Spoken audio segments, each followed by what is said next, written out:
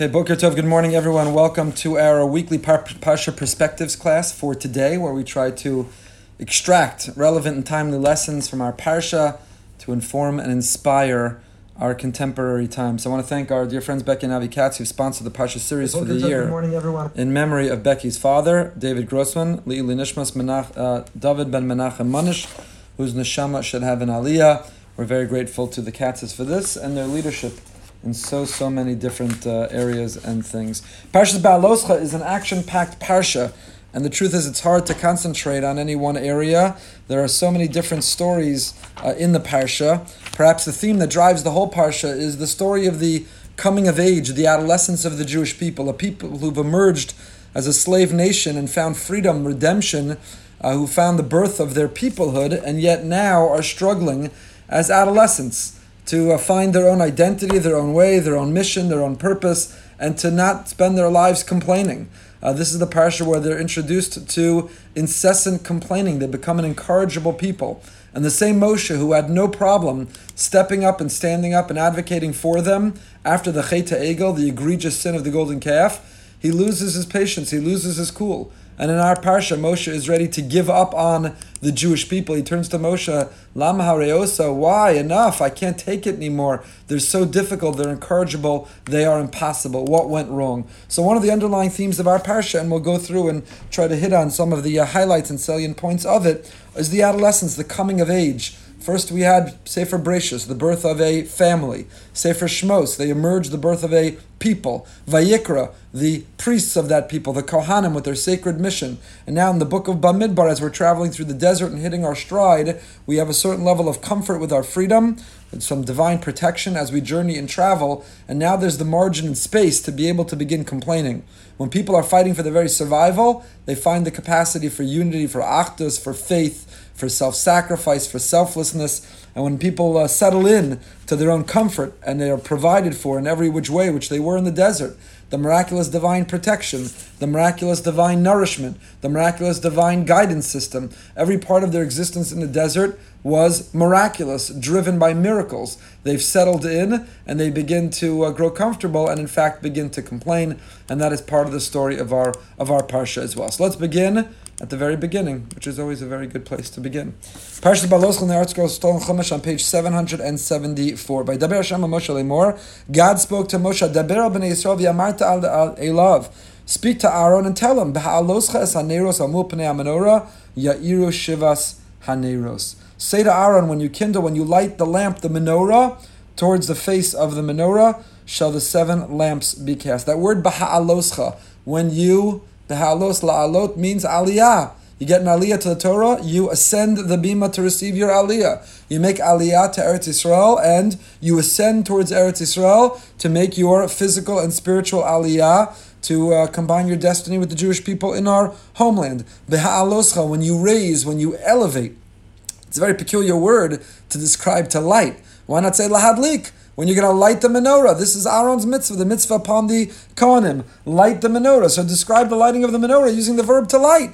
What do you mean, beha'aloscha, when you elevate, when you raise? Why are we using that peculiar word in this place? So Rashi tells us, first of all, Rashi tells us, what is the connection between the end of last week's parsha and the beginning of this week's parsha? At the end of last week's parsha, we had the story of the Nesiim. The princes, the heads of each tribe, all brought the exact same korban.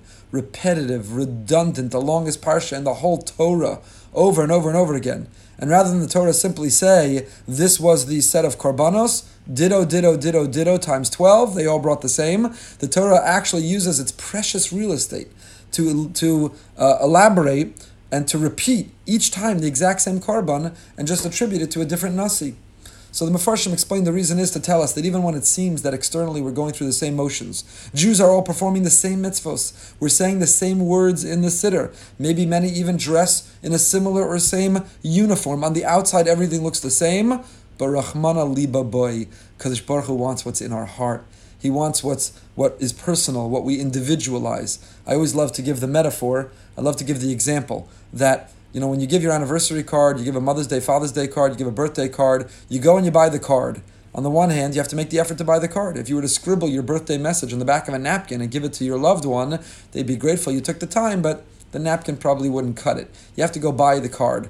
If you're allowed to go out, get it delivered on Amazon, or ask your grandchildren to pick it up for you. However you get the card, you got to get the card. On the other hand, if you deliver a blank card, American Greetings or Hallmark, American Greetings, where it's ArtScroll Stone Chumash, we got to say American Greetings card, and you give her the blank card with no individualized message, the person's going to hand it right back to you. It's the combination of the two. So our wonderful Chazal gave us the text, the liturgy. They gave us the card called the Shemona Esrei, the davening, but you've got to personalize it. You got to put in your own words. That's the story of the Nesiim. The Nesiim brought the same carbon. They all bought the same card. They gave the same American Greetings card to Hashem. But you know the message they wrote inside, the way they individualized and personalized, that was different for every one of them. And that is the image of all of our observance in Torah and mitzvahs. We're observing the same mitzvahs, the same Daled Min, the same shofar, the same sukkah. It's the same Shabbos candle, the same tefillin, the same tzitzis. We're going through the same mitzvahs, we're saying the same words in the siddur. That is the template, that is the form of the card. But what we write inside, which words we underline, how we personalize, individualize, and make sure that it articulates and expresses our heartfelt feelings, that is up to each and every one of us. So Aaron saw all of that, the Rashi tells us. The end of last week's parsha, and he said what? It's not fair to me. It's not fair to me. Chol shadaito. He became saddened and weak. He became frustrated and envious. And he said, it's not fair to me. Why should these Nesiim have the opportunity to so selflessly give these karbanos? Liba boy, they give all their heart and pour it into the karbanos. And what about me? So Kadosh Baruch Hu says to him, Amala Kadosh Baruch Hu, Chayecha shalcha gedola mishilahem, she'ata madlik u'meitav es haneros. Yours is greater than theirs. Theirs is a one-time event. You, in an ongoing way, will light the menorah. You and your progeny afterwards are given the sacred task. Now, we've spoken about this many times, I don't want to elaborate now. I would not have expected Hashem to answer that way. When my children say to me, it's not fair to me, why did that one get this, and why did that one get that, and this one got to go with you to this place, and this one, what do I say to them? Don't worry, you're going to get, I say, you get what you get, and you don't get upset. What do you mean it's not fair to me? That's what a child says. That's not what a mature adult says, it's not fair to me. So Hashem seems to reward Aaron's complaint, Aaron's childishness. When Aaron says it's not fair to me, why do they get the Nesiim? I want to do it. Why doesn't Hashem turn to Aaron and say, you get what you get and you don't get upset? Why does he tell him, don't worry, what you have, what I have in store for you, what you're going to get to do, that's even better. It's even more special. And I think the answer is that in the world of Gashmias, when it comes to the physical world, Ezehu Sameach, Ezehu Ashir Sameach Bechalko. Wealth in the physical world is being happy with what you have, not needing more, is not being jealous or envious, is not comparing or competing, is simply being happy with what you have, realizing you get what you get, and you don't get upset because what you got is by design and is specifically designated from above. That's in the world of Gashmias, the physical world. But when it comes to the world of Ruchnias, the spiritual world, there a person should not feel you get what you get and you don't get upset. You should feel kinas sofrim tar b'chachma. Competitiveness among scholars generates wisdom and knowledge and breakthrough and novel approaches and opinions. When it comes to the spiritual world, we should be hungry and have an insatiable appetite, and not a ruthless competitiveness which is negative, but a competitiveness which pushes us, a competitiveness which drives us, which elevates us. And maybe that's what Hashem is rewarding within Aaron, that when Aaron says it's not fair to me spiritually in the world of Ruchnias, Hashem says, oh, beautiful, I love it. You're jealous of the way they daven, you're jealous of the way they learn, you're jealous of their chesed, you're jealous of their ruchnias, their spirituality. Good. Push yourself further. I'm going to give you opportunities in that realm and in that area. It's a healthy sense of a competitiveness. Good. But that wasn't the Rashi I wanted to bring to your attention. It's the next Rashi. We asked why the word beha'aloscha. It's a funny and peculiar word. It should have said lahadlik, when you come to light the menorah. What do you mean beha'aloscha? When you elevate the menorah. You're not elevating it, you're lighting it. Why is it described as elevating rather than as kindling or lighting, which is in fact what's taking place? Zok Rashi, Hashem shehalav ola kasa ba'ad lakas and lashon aliyah. Because you ever look at a flame? What happens in a flame, says Rashi? An amazing thing about a candle. Any physicists on this call? Amazing thing about a candle, says Rashi. Do you know that if you have a candle, you have a flame coming out of the candle, and you turn the candle upside down, you know what the flame does? Does it face the ground? The flame still flickers upward. No matter what direction you hold a candle, the flame flickers up. And that's why lighting a candle is called beha'aloscha, b'lashon aliyah, up. because the flame of the candle always goes up. Now, no, it tells us, Kiner Hashem Nishmas Adam, the soul of a person is likened to a candle, because the human soul should also be flickering and reaching up. We're always striving. The flame of a person. Animals walk on all four, they face the ground. They want to get as much out of the earth and earthliness as they can. But the human being uniquely walks on two legs because we stretch, we reach for the heavens. We are aliyah b'ha'aloscha, like the flame that flickers upward, so too we flicker upwards. The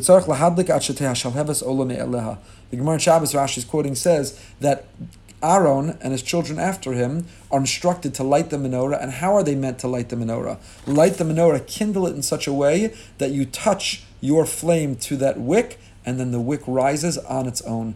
That the flame should rise on its own. And then Rashi gives a second explanation. There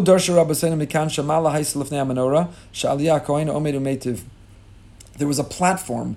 There was the menorah, the great menorah, the golden menorah, and before the menorah there was a platform. So why does it say beha'aloscha when you elevate the menorah? Because it means when you elevate yourself to light the menorah, when you step up on that platform in order to reach over and light the menorah. So Rashi gives us two explanations. One is that you have to kindle the wick in such a way that the flame rises on its own. And the second, beha'aloscha, because you would step up onto a platform and light the menorah from that platform. Which opinion do we follow? Which opinion do we follow? The answer is both. We follow both opinions. There was a platform taka in front of the menorah, and the halacha is the kohanim have to light the wick until it catches and rises on its own. Since when do we learn two things from one word? That one word, beha'aloscha, generates, it teaches us two separate dinim. How do we learn two separate things from one word? I have the sefer at home, not here. I saw in a beautiful sefer on chinuch a nice idea, a very wonderful idea, that suggests that in fact these are not two disparate or separate or competing, conflicting interpretations, but really they are one and the same. How are they one and the same? They're one and the same because the message is, when you touch your flame to that wick and you want it to catch and rise and elevate on its own, how do we as parents, how do educators towards their students inspire that next generation? That we don't baby, and we're not helicopter parents, and we're not putting out every fire, and we are not coming in to rescue, and they're not dependent on us in perpetuity. How do we teach and inspire and enrich the next generation so that they are a wick that catches and rises on their own? How do we achieve it? By stepping up onto a pedestal, by rising up ourselves, by modeling the behavior that we're hoping to communicate and to transmit to the next generation. These two interpretations in Rashi are not in fact competing, they're not even complementary. The truth is that they're in sync, they are exactly the same. The way you achieve getting the wick to catch and rise on its own is by yourself stepping up onto a platform and modeling and elevating yourself in a way that the next generation will follow. A very beautiful interpretation about how we teach and how we transfer to the next generation. We can't just teach with our words, we have to teach with our actions. When we are elevated, when we are inspired, then it overflows, it becomes contagious for those around us and for the next generation. When we simply tell people what to do and give the instruction, but we seem hypocritical or duplicitous in our own behavior, we're not stepping up onto that platform, we're not standing on that stage with that spotlight and modeling the behavior that we see or are demanding in others, then they are not only unlikely, they're not going to follow. The Imrei Chaim, the great Vishnitzer Rebbe, says something different. Says the Vishnitzer on Beha'aloscha Saneros. He says, when do we do this most, and most importantly, you all know by now, not only from the Parsha class and from the Living with Emunah class, but you know from the Turn Friday into Erev Shabbos class, what is my favorite day of the week? What should be every Jew's favorite day of the week? Favorite day of the week is Shabbos. So the Vishnitzer Rebbe, and I've pointed this out many times, so many of the Hasidic Sfarim, so many of the Hasidic Rebbes, their interpretations and attitude towards Parsha, their commentary on almost every area, always comes back to Shabbos. They live b'bechina Shabbos. They are living all week long, longing, looking forward, anticipating, trying to get to that place that's Me'in Olam Haba, that place that's closest to the world of truth, that place of Shabbos. So says the Vishnitzer Rebbe, the Imrei Chaim, B'haloscha Saneros, when you light the candles, when you elevate the candles, when we are that flame flickering up, where El Mul Pnei HaMenorah Yiru Shiva Saneros. Sheshes Saneros Meramzin LaSheshes Shemeachol, the six candles, the six branches of the candelabra correspond with the days of the week. V'haner ha'imtzai, the middle candle, Romez l'Shabbos Kodesh. The middle candle of the candelabra is Shabbos. So beha'alos ches haneros, you're going to light all 6 candles. Where do they face? How is the candelabra? Candelabra had these 7 candles, but they were not all exactly parallel. The 6 candles all tilted in towards the middle branch. The middle branch was Shabbos, and the 6 branches that surrounded it are the days of the week. Im ta'ala v'techavi nesheshes me'achol kol ha'shavua el mul Shabbos kodesh shetischonin tamed l'Shabbos az ya'iru shivas haneros yekol ha'shavua bebechinas Shabbos. Says the Imrei Chaim, v'aloscha haneros el mul pnei ha'me'ora. You take the 6 branches and they're tilted towards the middle branch, Shabbos. It means the 6 days of our week should all be geared towards Shabbos. How many days has it been since Shabbos? I'm still living off of Shabbos, Parshas Naso, last Shabbos. I'm still listening to the Zmiros ringing in my ears. I'm still feeling the heartwarming games I played with my children. I'm still tasting and have heartburn. I don't have heartburn from my wife's cooking. I'm still tasting the delicious, incredible food that we ate. I'm still moved by the transformative davening. I'm still feeling well rested by the extra shluff I took. Shabbos of the previous week is still with me, and I'm starting to count down and anticipate. It's Tuesday only. Tomorrow morning we're going to say L'chun Ranana. It's Wednesday already. It's Erev Shabbos already tomorrow. I'm already starting to shop for Shabbos, cook for Shabbos, play the Shabbos playlist in my Apple Music. I'm already getting ready. The six branches of the candelabra, El Mul Pnei HaMenorah, they were all tilted towards that middle branch. The middle branch is Shabbos. A Jew's entire week revolves around counting down towards, enriched and elevated by the longing and the living for the sense of Shabbos. That's the one of the ideas of the menorah. Okay, skipping right ahead, the consecration of the Levium were separated from Klal Yisrael. We know that after the distinction of leadership was taken away from the Bechor because they participated in the Chet HaEgel, it was transferred and given instead. It was entrusted to the Levium. And the Levium, as part of their consecration process, have to do what? They have to shave their head. Why do they shave their head? First of all, because it's cool, it's the look. Why do they shave their head? Because it's hot outside and it's humid and it's the most comfortable way to be. They shave their head because there's a coronavirus, a pandemic, no one could go to a barber, all of a sudden everybody's giving themselves haircuts. Why are the Levium shaving their own head? I'm going to leave that to you as a question. I saw some Mefarshim discuss it. We don't have time for it today, but I think it's fascinating that part of the process of consecrating the Levium, part of the process of elevating the Levium, part of the process of giving the Levium this charge, this mission of who they're meant to be and what they're meant to achieve and how they're meant to lead and model for the people is that they shave their head. Why are they shaving their head? They don't have to keep their head shaved. It's not something that's ongoing, but for the time being, what do you think it demonstrates? What message would they absorb? What do you think it would actualize by shaving their heads? I'll just give you one idea that occurred to me is, I think hair is the part of the body that grows, that we style and fashion. There are 2 parts of the body. We spoke about this in Tazri and Mitzorah because it's not a coincidence that the Mitzorah cuts his nails, has to cut his hair, her hair. The 2 parts of the body that we style and we fashion, that grow, other parts of the body grow, like our boich, but we don't show it off. We don't want it to grow. We want it to shrink. The parts of the body that grow naturally and that people tend to style and fashion, they find their individuality, they express their vanity, are their hair and their nails. And maybe there's a message, both in the case of the Mitzorah and here in the case of the Levium, that you in your consecrated holy role, you don't have to keep your head shaved in perpetuity. But in this great moment, it's not about the vanity. It's not about your appearance. It's not about how you look. It's about something so much greater. It's about a moment of elevating that is so much higher. Apprenticeship and responsibility. And we get to Perek Tes. Perek Tes, we're introduced to the laws of Pesach Sheni. We've spoken about this on Pesach Sheni. And we're not going to repeat the details now. Pesach Sheni is an incredible holiday. It's the holiday of Lama Nigara. It's the holiday of second chances. It's the holiday of Moshe didn't come to the people and say, anybody who was impure, anybody who was ineligible to observe the first Pesach, don't worry, we've got a solution. Second chance, we got Pesach Sheni. Who instituted? Who initiated? Who was the one who approached Moshe? It was the people themselves, with an attitude of Lama Nigara. And every time we talk about Pesach Sheni, we always paint the picture. Can you imagine today in 2020? Did anyone after this Pesach, where rabbis and poskim everywhere gave more hetera, more leniencies to rely on more minimal cleaning, more minimal kashering, not minimal standards, I don't even like those words, but this unusual year, we were able to not kill ourselves Pesach in the usual fashion. Did anyone say, no, it's not fair to me. It's not fair to me. I want a backache. I want to kill myself. I want to work hard. It's not fair to me. Can you imagine anyone exempt from Pesach who says, it's not fair to me? And yet, that's exactly what this people did. They approach Moshe and they say, Lama nigara, why should we be deprived? What a message, what an attitude. Could you imagine a Yiddishkeit that we teach our children, a Yiddishkeit that we live ourselves, a Yiddishkeit with an attitude of Lama nigara? Lama nigara. For a long time when we were deprived of being able to daven in a minyan, and Baruch Hashem here on Boker Raton, we've been able to resume minyanim, not every age group, although please God, our task force is hard at work and we're hoping to be back in shul under air conditioning, even within the next few days, with incredibly rigid and strict guidelines, and be able to welcome back all age groups in very, very restricted ways. But when we weren't able to daven with a minyan, did you feel lama nigara, or did you feel this is geschmack? I could daven on my own, guilt-free? Guilt-free? I don't have to go to shul, I don't have to fight for a parking spot, I don't have to keep up the pace of the chazan, I don't have to worry about anyone talking or shushing me from my talking. Or did you feel lama nigara?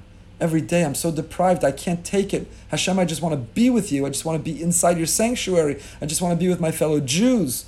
Do we have the attitude of lama nigara? Do we feel deprived, or do we feel relieved? That's the question that Pesach Sheni poses for us. When we don't have access to a mitzvah, do we feel deprived, or do we feel relieved? Are we indeed the disciples of the holy Jews who initiated the Pesach Sheni? They were impure. Why were they impure? 3 different opinions in the Gemara. We follow the opinion they were carrying the bones of Yosef. Yosef is the father of second chances. Did Yosef not give the greatest second chances? Rav Ari Khan writes in a beautiful essay on this. Is Yosef not the model of giving a second chance to his brothers? So Yosef gave a second chance. These Jews turned to Hashem and said, give us a second chance. We carried his bones. That's why we were ineligible. So give us a second chance, the opportunity to observe Pesach Sheni.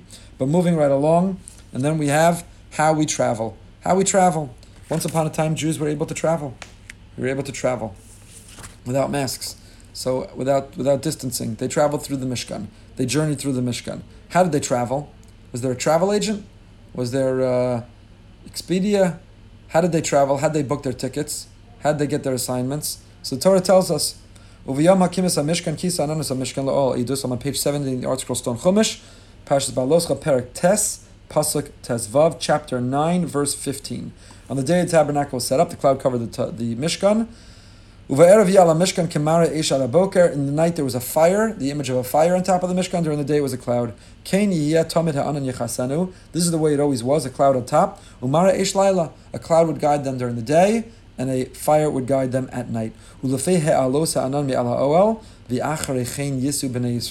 the cloud lifted, boom, that was time. When you're at the gate, last call, boarding, plane is taken off, we're leaving, don't get distracted. You better get on that plane, take advantage of your Mosaic status and be the first one on.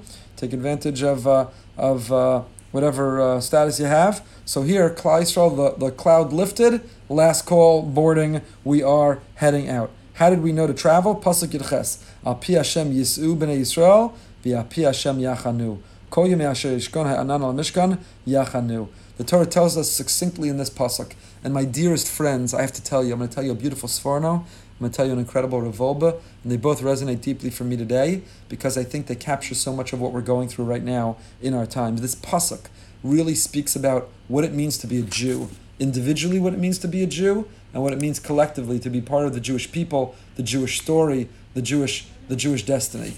What do I mean? So listen to what the pasuk, Al pi Hashem yisu, when Hashem tells us it's time to go, that's when we go. Al pi Hashem yachanu, and when Hashem says sit still, that's when we sit still. Says the Sforno. Says the Heilige Sforno. You think it's so simple? Al pi Hashem yisu, al pi Hashem yachanu. Listen to what the Sforno says. Rav Ovadia Sforno, the great Italian medieval commentary. He says, How did you know where to go?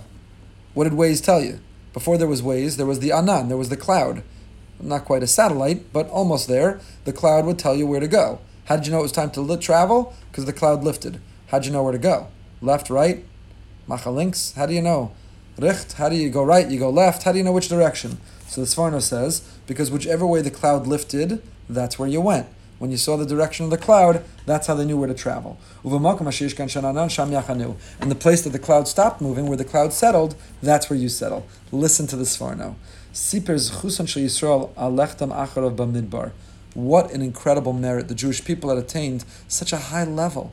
Could you imagine the merit and the miracle? For us, you open your phone, you have GPS, and whatever system you use, Waze or Google Maps or whatever system that you're using, it's incredible. By the way, like so many other blessings in our life, we've come to take it for granted.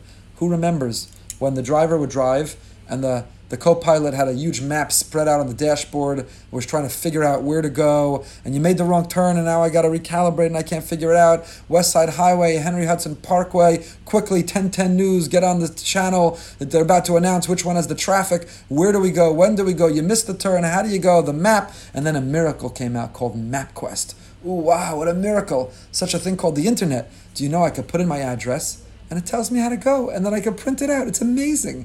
The problem was, it was only as amazing as you're sticking to it. If you made a wrong turn, you could crumple up your MapQuest and throw it out the window. You shouldn't throw it out the window, it's littering. You could throw it in the back seat because it was useless. And then we got GPS. And now our car is connected, or our phone is connected to a satellite in the sky that literally, lahavdil, like the Ribbon Shalom, can see over buildings and tells us, you can't see. But you know there's a traffic accident up there? You know that there's traffic, there's an accident, there's the road is closed, there's a rally up there, and redirect us. It's a miracle. Who stops and pauses now? You say, oh, this is so annoying, it's so slow, or I changed the voice, I didn't like it, or we have complaints. It's a miracle. That was the miracle they had in the Midbar. The Sforno says, long before there was a phone or a car or GPS or MapQuest, there was the cloud, the Ribbon Shalom's cloud, and it was the Schus of Klal Yisrael. What a miracle and what a merit. Rishona shayichona b'makom asher yishkan shama anan, af al pisha hayamakom tohu yalil yeshimun. Says the Sforno, here are the key words of the Sforno. The Sforno says, here's how these travels worked. Sometimes the Torah is orchestrating exactly where to go. And the Sforno says, by the way of this description, the Torah is recounting the greatness of Klal Yisrael, the miracle that they merited for Hashem to be their divine GPS, that the cloud would part, it's time to head out. Which direction the cloud went in, that's the direction that they're meant to go. At times, they camped in glorious places. Sometimes the cloud led them to the Four Seasons of the Ritz-Carlton in the Midbar, and they discovered a pool and a resort and an oasis, and they said, ooh, geschmack, this is incredible. All you could eat buffet, tea room, this is amazing. But other times the cloud lifted and then settled, and it took them to a place which was desolate, which was barren, a place that was uncomfortable, a place that was not where they wanted to be, a place that was terribly uncomfortable. So, did they have the opportunity to say, we're going to book our stay at the Ritz a little bit longer, Hashem, you and your cloud can go, we're going to stay a couple more days, we're extending our vacation. Or, this place is such a dump, we're out of here like Vladimir, I know the cloud hasn't lifted, but we'll see you there, we're out of here. Says the Sforno, there's something incredibly beautiful here. The schus of Klal Yisrael, the greatness of Klal Yisrael is wherever the cloud led them, they knew that's where they were meant to be, and they leaned in and embraced being there. And says Rav Wolbe, when he expands upon this Sforno in a Shiurei Chumash on Parshas Ba'aloscha, says Rav Wolbe, so beautiful. What was true physically in the journeys and travels of Klal Yisrael in the desert is true spiritually in our journeys and our travels. Sometimes we find ourselves in a destination we desperately don't want to be. We are in a reality, a quarantine, a distancing, inability to see children or grandchildren, to celebrate simchas or to mourn and grieve the way we want, deprived of minyan or deprived of companionship. Sometimes the cloud has settled and left us in a place grossly uncomfortable, inconvenient. We so badly don't want to be there. In other times the cloud lifts and heads out and we say, no, I don't want the simcha to end. And I don't want my time with my loved one to end. Hashem, don't take them from me. And I don't want this experience or feeling to end. Cloud, don't go anywhere. Let me stay and savor a little bit longer. And yet, like the greatness of Klal Yisrael in the Midbar, who always followed that cloud no matter what because they knew it wasn't measured by their comfort or convenience. It was measured by Hashem determining it was where they were meant to be. The same is true for us. There's a virtual cloud that lifts and settles, and it guides and directs us in the journeys and travels in our lives. And the merit, the schus, the greatness of a Klal Yisrael is not that we follow Hashem to the place and then stay there longer, or get out of there earlier, but rather we follow His direction, where He leads us, that we embrace the fact that He is the one in charge, and He takes us and puts us where we're meant to be, even if we don't always appreciate or want it to be exactly that way. That was their greatness and merit then, and that is our greatness and our merit today. And as difficult as sometimes it is, it's something that we have to lean into, and sometimes we have to try to struggle to achieve. Moving right along. Perek Yud, we have so much to say. So much to say in so little time. So that is the story of how they traveled. Perak Yud, the Chatzotzros. The Chatzotzros are the trumpets, different than a shofar is a trumpet. Chatzotzros did not play. I was learning the parsha with my son. He said, what happened to the Shvarim? Because we were learning they played a Tkiya and they played a Trua. Those were the signals of when to travel and when to stay. So there were signals, there were codes, Morse code, but it was only a Tkiya and a Trua. We were not given in the Midbar. The Chatzotzros did not play the Shvarim. That note was not part of the musical arrangement. So the Chatzotzros would indicate when it was time to leave and when it was time to stay, and how we travel through the Midbar. So in this context, Pasuk Perak Yud, chapter 10, Pasuk Beis, we're on page 782, says the Torah, make two trumpets, kesef miksha ta'aseh osam. Make them out of silver miksha. And they should be for you for summoning. This is how you will call the Eidah. You will call the Eidah. First of all, it's a very interesting word. The word miksha. Right, where did I see this? I don't even remember where I saw this. How am I going to find this? Because I don't remember where I saw it. The word miksha is a funny word. What is the word miksha? I don't remember. I think it was the Kotzker. The word miksha. The menorah is made miksha. And the trumpets here are made miksha. Shtei chatzotzos kesef miksha. What is the word miksha? It means hammered out. Miksha, hammered out. I think it was the Kotzker who said, from here we see from the word miksha to be an action. To be an action is to be stubborn. In akshan, action is to be stubborn. A stubborn mule.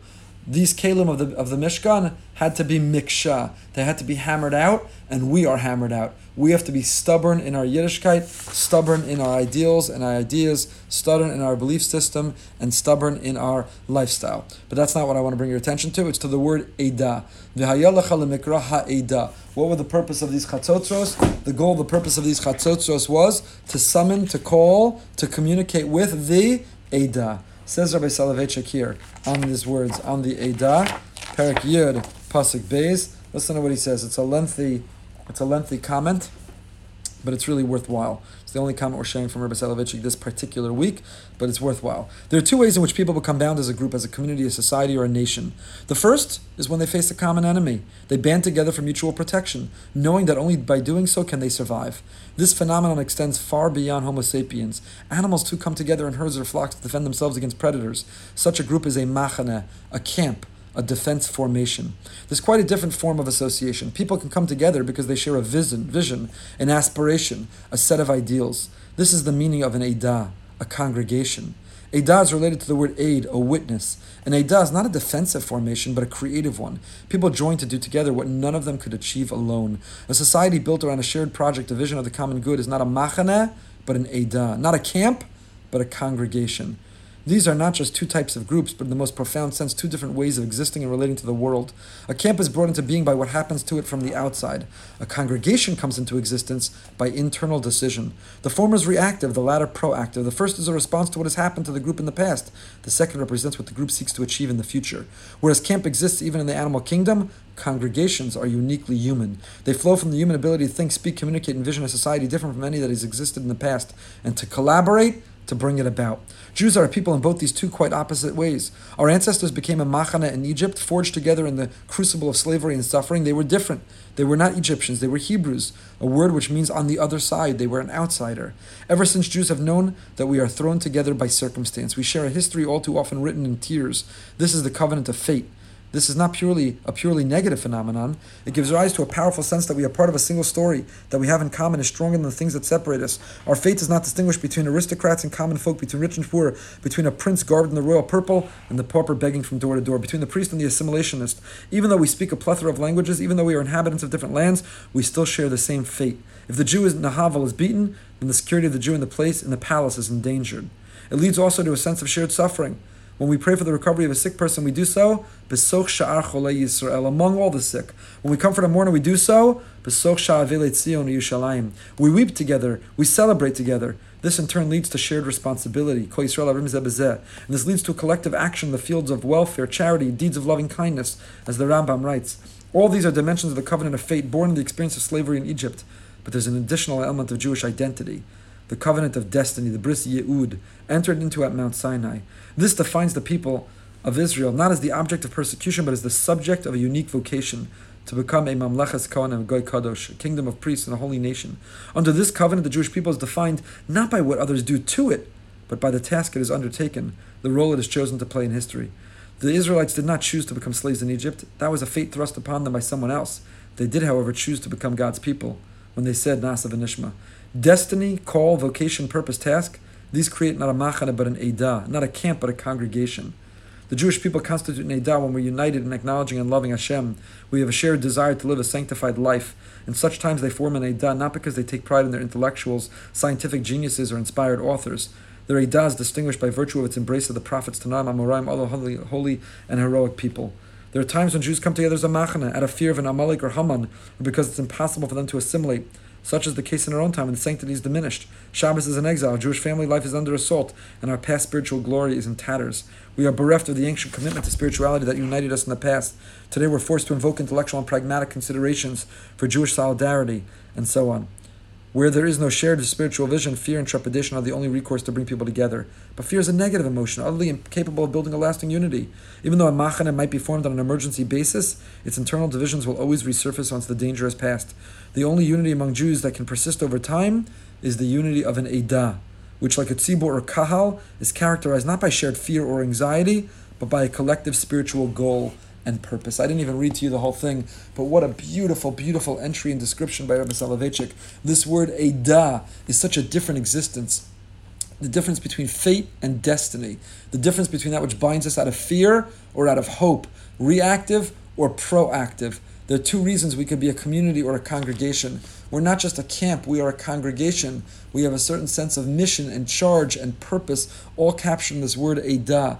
And the reason this resonates and speaks to me, again, these are partial perspectives for today, applying it to what's going on in our lives, is because I think you can apply our reaction collectively to this virus the same way. Are we simply reacting to the virus? Is any sense of unity in America or globally today just because we're in it together? Just because only if we cooperate and collaborate can we defeat it? Or is our unity driven by something so much more significant? Is it only by fear and defensiveness? Or do we have a patriotism?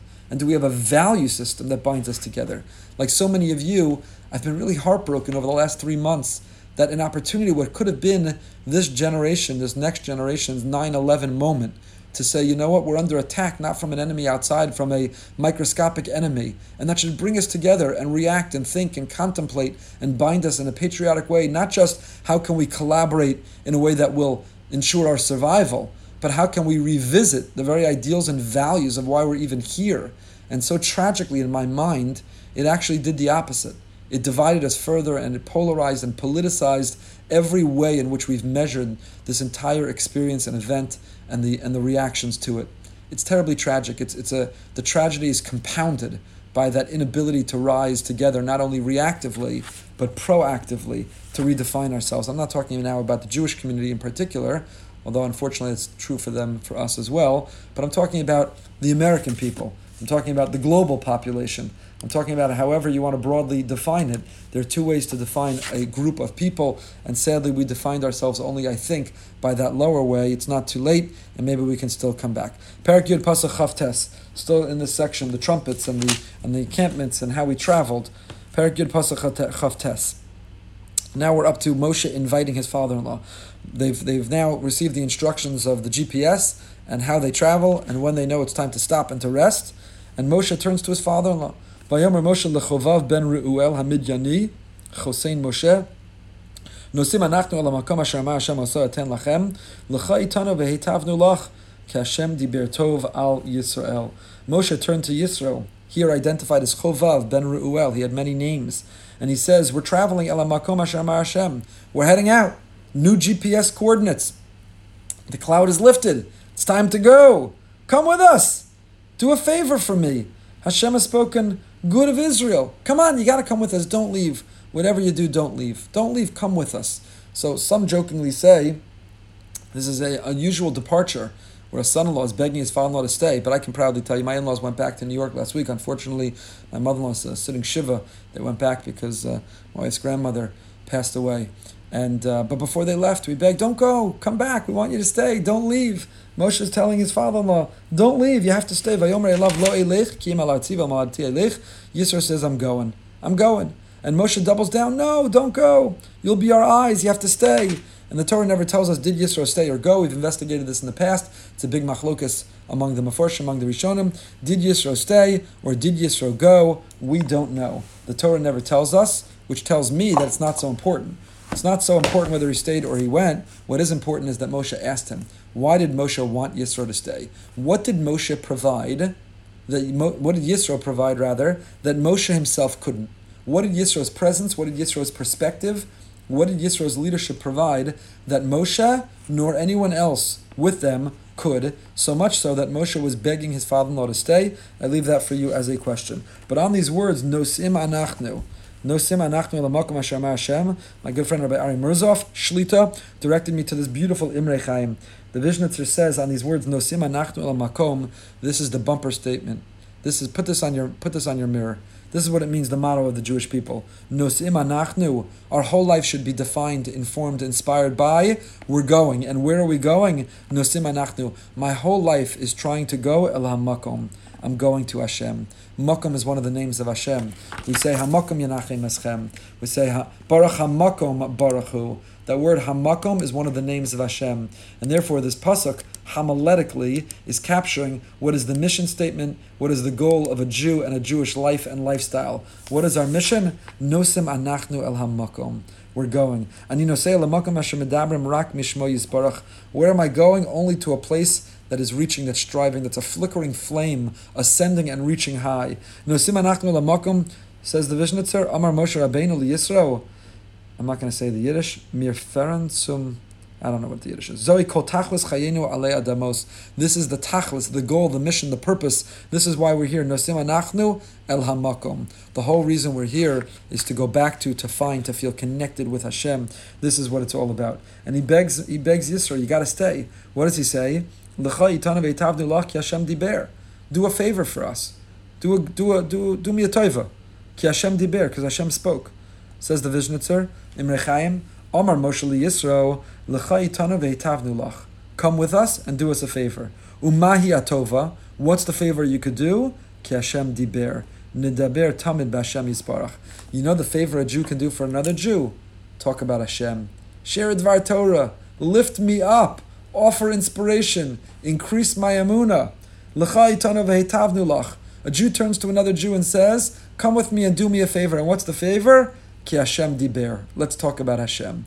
The biggest favor you can do for me is don't tell me about the corona data, and don't tell me about the latest headlines, and don't tell me about the stock market, although Baruch Hashem it's mostly recovered, and don't tell me about the sports scores, that there are no sports scores to even report, and don't tell me the latest gossip and juicy info on the neighborhood, and don't tell me about the rabbi's drasha, what you rate it, but rather Ki Hashem diber. The biggest favor, ve'itavnu lach, the biggest favor a Jew could do for a fellow Jew, Ki Hashem diber. Let's talk about Hashem. Let's talk about Hashem. Tell me a shtickle Torah. Tell me a beautiful insight. Elevate, raise me. Ki Hashem diber. Tell me a beautiful Dvar Torah. Azai Zakti Imrei Chaim. A beautiful insight of the Vishnitzer. Turning the page. We have the story of the first journey, 3 days. They went to go check the cloud. Vayibin Tzaharon, the upside down nuns. Ooh, the upside down nuns. The upside down nuns. So we have time for the upside down nuns. The upside down nuns bracket off these 2 psukim. We say one, we take the Torah out. We say the other one, we put the Torah back. And this, the Gemara says, is a sefer bifnei atzmo. We call it a chumash, and we act as if the chumash is made up of 5 books. But the truth is, the chumash is made up not of 5 books, but of 7 books. We have Bamidbar is really 3 books. Before the first nun, the 2 psukim. After the second nun, there's 3 books within Bamidbar. So 4 plus 3 is 7. There are 7 books of the Torah, not 5. This bracketed is its own book. What's going on with these nuns that bracketed off these 2 psukim? The Gemara in Shabbos on Daf Kuf Tazayin explains that the more appropriate place for these 2 psukim was the beginning of Bamidbar, when we were talking about the encampments, the insignias and the logos and where everybody went. That's what they should have been. Vayibin Soa Ha'aron Uvenucha Yomer. These 2 psukim really belong there. So why are they here? Because they're an interruption between the stories, negative stories of the Jewish people. We are about to share themes with the Jewish people, a bunch of complainers, incorrigible people. It would reflect poorly to have a pattern or string of them. To break it up, we insert it here. That explains the unusual placement. but why the unusual nun hafuchim, upside down nunim? We have a backwards nun. Now the truth is an inverted nun looks like a bracket. So you can simply say that they didn't have a printing press, and so the upside down nun looked like a bracket to bracket off this section. However, the Kabbalistic work, the Midrash HaNe'elam, explains differently. Listen to the Midrash Ne'elam. Kavodo shel HaKadosh Baruch Hu mamish. Vehemi karo shel olam. The very glory of Hashem, the foundation of the world. Uve'elu nunin asar HaKadosh Baruch Hu lifrok luhu liyisrael ayidei Mashiach. Hashem is going to redeem the Jewish people and bring Mashiach by virtue of these two nunim. Couple brackets, through two brackets, the font, the bracket, the punctuation. Hashem is going to bring Mashiach through punctuation? Huh? What does it mean? So the Medrash says because of this that Yaakov blessed his children. For one of Yaakov's chief brachas was V'yidgu l'rov b'kerev ha'aretz. They'll be plentiful in the land. All right, this is a very cryptic comment in the Medrash HaNe'elam. What does that mean? In the merit of the brackets, of the punctuation, Mashiach will come. Why? Fulfilling Yaakov's bracha, V'yidgu l'rov, you'll multiply like the fish. What in the world is this talking to? Rabbi Dr. Norman Lamb, Zichrono Livracha, who we're still mourning and grieving his loss, Shiva is still being observed, explained the enigmatic medrash the following, I think, very beautiful way. He was a master darshan, a model to so many of us who can't even come close to measuring up. V'yidgu l'rov, he says the blessing of Yaakov to his children was to increase, to promulgate profusely like dugim, like fish. Another word in Hebrew and Aramaic for fish, the Aramaic word for fish is, drum roll please, nun. Nun. The Targum on the bracha, V'yidgu l'rov, the Targum says, Uchenune yama yiskun. They should be as plentiful, chenune yamin, like the nuns of the sea. Elsewhere in our parsha, the people complain. They say, we remember the fish. I'm not sure we'll have time to get to it at the end of our parsha. We remember the daga, the fish. And there the Targum Onkelos again says, the daga, nunaya. The Aramaic word for fish is nun. So Dr. Lamb says the following. Do you know that once salmon mature and they're ready to lay eggs of their own and produce offspring, they have an urge to return to the river in which they were born. They want to go home. They simply want to go home. So incredibly, using their keen sense of smell and chemical trail, salmon have the ability to migrate back from the sea or ocean to their freshwater place of birth in order to be able to spawn.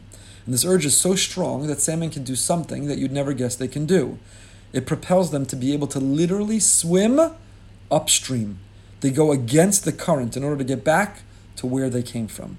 If you don't believe me, I watched a video online. You can Google this or go on YouTube, and you could watch a video of salmon swimming upstream, and it's really an incredible sight to see. They are so driven by the desire to go home, to go back to where they came from, that they're able to literally swim upstream. Why did Yaakov wish for his children to be like fish, like nunin? And why will being like nunin bring Moshiach? So listen to what Rabbi Lamb suggests. Quote, in order to bring about the redemption, to set the world aright and justify its continued existence, to bring the spirit of divinity into the world, what is necessary is the readiness to do what fish do, a willingness to swim upstream, to go against the tide, to dare the raging currents of the foaming sea, the ability to yield to your vision even when the masses declare you're blind or unfit, even when the powers of the world or community disparage you and isolate you. Without the readiness to swim upstream when you are convinced it is the only right way to go, you'll never get to the other side. That readiness is what we call courage, he writes. That's what it means. So therefore, these two nunin, these nunin hafuchim, were chosen specifically. We have to be willing to go and to swim upstream. Separately, he doesn't quote, Dr. Lamb doesn't reference the Piazetzner Rebbe, but the great Piazetzner Rebbe, Zchus Yagin Aleinu Hashem Yikom Damor, of Kalanimus Kalman Shapiro, writes in his Tzav V'zir of his spiritual diary, listen to this quote. He says, you cannot remain static in this torrent river just by standing firm in your place. You must actively swim against the flow. You may not be successful in swimming upstream, but at least you will not be swept down by the flow. So it is with spiritual life and the purity of spirit that you have attained. You cannot retain them against the flow unless you continue to struggle for spiritual growth. You must swim upstream without respite, upward, onward against the flow. There may be a limit to how far you can go, but at least you will not be drawn down. W.C. Fields once said, quote, remember, a dead fish can float downstream. It takes a live one to swim upstream. So whether you're dead or alive spiritually is determined by your willingness to swim upstream, to be like a nun, a fish, to go against the stream. These brackets, these backwards nun and these fish, it's in their merit that Mashiach will come. It means our willingness and our commitment to be willing to swim upstream. Ha'asaf suf, after the story comes, Vayu'am kim misonanim. That word kim misonanim, we became a bunch of complainers. This is the section we wanted to bracket off in order to break up the pattern that is describing we're a bunch of incorrigible complainer, immature adolescent complainers. Vayu'am kim misonanim. We were like a bunch of complainers. That word misonanim is the hitpa'el. The problem is not complaining. That's not a problem. There are a lot of legitimate things to complain about. There are legitimate things to complain about. However, do you complain and criticize constructively or destructively? And much more significantly, when you come with a problem, do you offer a solution, or you only like to harp on pointing out the problem? You see, what went wrong here is Vayu'am kim misonanim ra be'aznei Hashem. The problem here is misonanim. I think it's the Kutzker who says the problem here, kim misonanim, is they became. It's not that they were good, well-balanced, generally positive, appreciative people who had a legitimate complaint. Vayu'am kim misonanim. They transformed themselves into a group of complainers. We all know people like that. Are you generally appreciative? Do you generally see the good and the positive? Are you generally constructive? Are you generally part of the solution? And once in a while, there's a legitimate thing to complain about? Or are you a incessant, perpetual, endless complainer? There's a difference between being a good and happy person with a legitimate complaint. Misonanim is hitpa'el. It's reflexive. They turn themselves into complainers. Nobody wants to be around a complainer. Nobody wants to be around a person whose default status is to offer the complaint, to see what's wrong, to criticize. So it's a world of difference between being a person with a complaint or to be a complainer. That's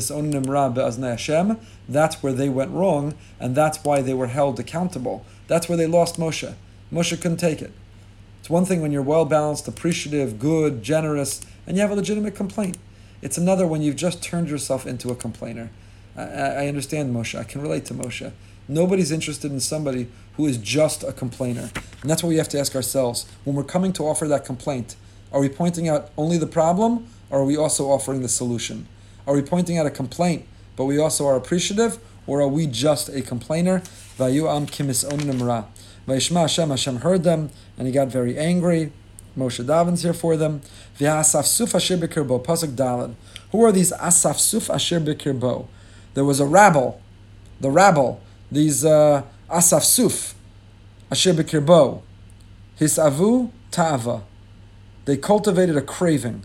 V'yashuva v'yivku. They sat and they cried. Mi achilanu basar. I want some flesh. It sounds like me on Shavuos. I want some meat. I want some flesh. Enough with the milchiks. Enough with the parv. Enough with the mun. Where's the meat? Show me some meat. Where's the meat? I want a barbecue. I want some flesh. Where's the meat? So who are the rabble-rousers? Who are the instigators who started this rebellion, this riot against Moshe and against Hashem? They were the Asafsuf. And who are the Asafsuf? So Rashi helps us identify them. Says Rashi, Elu Erev Rav, Shenesvu Aleim B'Tzeisam Mitzrayim. These were the Erev Rav. Who are the Erev Rav? Rashi says these Asafsuf, these rabble-rousers, are the Erev Rav. Erev Rav means, literally translates to a mixed multitude. Who are the mixed multitude? The mixed multitude.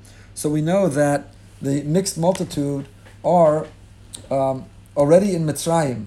The Erev Rav were the Egyptians who were circumcised by Yosef, who said they were attracted and drawn to Yosef's lifestyle and way of life, his ideology, and they said, we want to be connected. We want to walk away from idolatry and paganism, and we want to connect to you. So Yosef already circumcised them in Egypt, and they stayed with Yosef and his offspring. And in Mitzrayim, when 210 years we were in servitude, they lived isolated in their own cities for hundreds of years until it came time for Yetzias Mitzrayim. And now when God took us out, they attached themselves to the Jewish people, and they followed the Jewish people into the barren wilderness. So what happened? What went wrong? How did they go from being this noble group of potential almost converts to being these rabble-rousers who instigate this rebelliousness within the Jewish people? So Rav Wolbe, again in Shiurei Chumash on Parshas Ba'aloscha, Rav Wolbe points out something very, very important to see. Namely, sometimes a person starts out well. You have very noble intention, very noble goals, and you set out and start out on a path towards a wonderful destiny. And then you get distracted, and it gets compromised along the way, and you lose your focus. The journey on which the Erev Rav embarked was true greatness, but their resolve broke down, and they began to focus, instead of on ideas and ideology, they began to focus on their appetite, on their desires. And when they followed the desire and their appetite, that's when the pasuk says, the Asaf Suf, it's not enough to climb the mountain, but you have to stay on top of it. So this Erev Rav attached themselves. They almost made it there, but then they hit a ceiling. And what was the ceiling that they hit? It was the ceiling of appetite and desire, and it caused them to give up. It's not enough to start, you got to finish. You got to make it all the way through. And Akedas Yitzchak, Hashem says to Avram, please withstand the test. And Rashi explains what he's pleading with him is, don't just do the first 9 tests and fail the 10th, and the people will say it was nothing. When you start something, you got to see it all the way through. You have to finish it and you have to complete it. Hamascha b'mitzvah, says the Yerushalmi in Rosh Hashanah, Hamascha b'mitzvah omrim lo gemor. Whoever starts a mitzvah, you tell them, finish it, get it right. Rabbi Yisrael Salanter, the Musar giant, said, a person's not always obligated to be a gadol. You can't always be a super genius. You can't always be great. But while not everybody's destined to be a gadol, to be great, we can be what's called a shalem. We can be whole. We can be complete. To be a complete person is to finish what you start, is to continue on that path, is to make a resolution and to arrive at the destination. You set out to learn that sefer, you set out to lose that weight, you set out to start that new pattern, you set out to do that chesed, you set out to volunteer. Whatever you set out to do, be whole, be complete, be a shalem, even if you can't always be a gadol. Even if you can't always be a gadol. Rav Wolbe quotes his Rebbe, Rabbi Yerucham Levavitz, who compares it to a pot with a hole. He says, such a utensil is not a pot with a hole, it's not a pot at all. So if Avram had failed that 10th test, he wouldn't have been someone who passed most of his tests. He'd be a person who failed his tests. So that's what it means that we have to be whole, to finish it through and to see it all the way through. Rav Pam had a very similar idea. Rav Pam said a very similar idea on Parshas Truma Tetzaveh Vayakal Pekudei. We've shared this many times. Why do we have Vayakal Pekudei repeating everything that was in Truma Tetzaveh? Says Rav Pam in his Sefer on Chumash, because often people set out, we start, but we fail to complete. We hit a wall, we hit a ceiling, and we give up. Truma Tetzaveh are what we're meant to do. Vayakal Pekudei, where we're complete, we did it, we finished. And the fact that we finished what we started is in itself worthy of even repeating. You see this, I want to suggest, also in the beginning of our parsha. Perek Ches, Pasuk Gimel. When Hashem is telling Aaron to light the menorah, it says, Vayaskein Aaron amol panei menorah, that Aaron did what he was instructed. Says Rashi, Lahagid shvacho shel Aaron shaloshina. This speaks to the praise of Aaron, that he didn't change. Vayaskein Aaron. Aaron did what he was told to do. Why do I need to be told that? Did I suspect otherwise? That Aaron wasn't going to do what he was told to do? Would I suspect otherwise? So Rashi tells us, Lahagid shvacho shel Aaron, this is praise of Aaron shaloshina, that he didn't change. What didn't he change? He didn't deviate from the instructions. There were divine instructions. Would I think for one moment that Aaron would deviate, corrupt the instructions? So a few answers are offered. Rav Meir Premishlan says that even though Aaron was a Kohen Gadol and he was on the highest level, Lahagit Shvacha Shloshina, this teaches the praise of Aaron that he didn't change. It means Aaron didn't change. Aaron had this incredibly noble opportunity. Aaron had this high level. Aaron had the point of distinction that he got to light the menorah. You might have thought Aaron's head would swell. You might have think Aaron would get arrogant or egotistical. You might have thought Aaron would think he's all that. Lahagit shvacho shaloshina. This is the praise of Aaron that he didn't change. Means not that he didn't deviate the instructions, that he didn't change. He himself didn't change. He remained the same humble, modest person. The Kotzker, Menachem Mendel of Kotzk, has a separate interpretation. And he says, what it means is shaloshina. On the outside, Aaron looked like he was going through the motions of doing the same thing. He didn't change his outside and his insides. The Kotzker was against people who daven and they shuckle like crazy and they flail their arms and their religious righteousness everybody has to see is on display for the world. No. Outside, calm, cool, collect, dignified. What's going on inside, your kavanah, your intentionality, your mindfulness, your concentration should be a deeply personal internal experience, not something on the outside. That's how the Kotzker understands. And the Sfas Emes gives a third explanation. The Sfas Emes says it means that Aaron never changed. The first time you put tefillin on in your life, the excitement you have, and then you get used to putting on tefillin, so it grows old. The first time you lit candles, it's exciting, and then you go on and you light candles, so it grows old. The first time you do something, it's so exciting, and the longer you do it, the more stale it grows.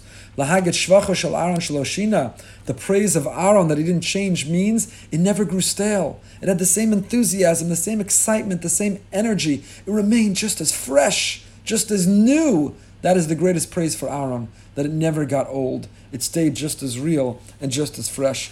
Perhaps that's what it means to see it all the way through. Maybe that's part of the idea of the Erev Rav, it got old. The Asaf Suf, the rabble-rousers. When they started out, it was exciting. When they started out, they had big plans and big goals, and it grew old. They hit a ceiling, they hit a wall, they gave up, they walked away. And we learn from their failure the definition of success, how we have to sometimes double down and gain that alacrity and that enthusiasm and that momentum and fight through to run through that wall, around it, over it, or under it, whatever it takes to get to that other side, because we have to be a shalem, you have to be whole, to be complete, to finish what we start, even if we can't always be a gadol. I can't believe the hour is up. I'm only halfway through what I wanted to share with you. But Baruch Hashem, we have next year. I'll just point a few things out to provoke your curiosity. You can look on your own. The Jewish people say, take us back to Egypt. We remember the great fish we got there. It was free. We had free fish in Egypt. Free fish in Egypt. Free? Chinam? What was free in Egypt? Didn't they work slave labor? Was anything free? Why are they describing it as free when they literally labored? They were slaved in order to earn it. Question number one, look at the Rashi and the Ramban there. Question number two, when Hashem reacts to Miriam speaking gossip about her brother Moshe, the pasuk describes that Hashem reacts pitom, suddenly. Reacts suddenly, pitom. Why the word suddenly? Pitom seems entirely extraneous. What do you have the word pitom here, suddenly? Why did we need that there at all? Those are the two questions I'll leave you with. We'll start with those next year, Parshas Ba'aloscha. Wishing everyone a happy, healthy, and holy day. If you're watching on YouTube, please subscribe to the channel. Even if you're not, join us tomorrow for 10 minutes of meaning Mesilas Yesharim at 8:15, Living with Emunah at 8:45 here on the same Zoom channel or on YouTube /Rabbi Ephraim Goldberg. Wishing everyone a wonderful day.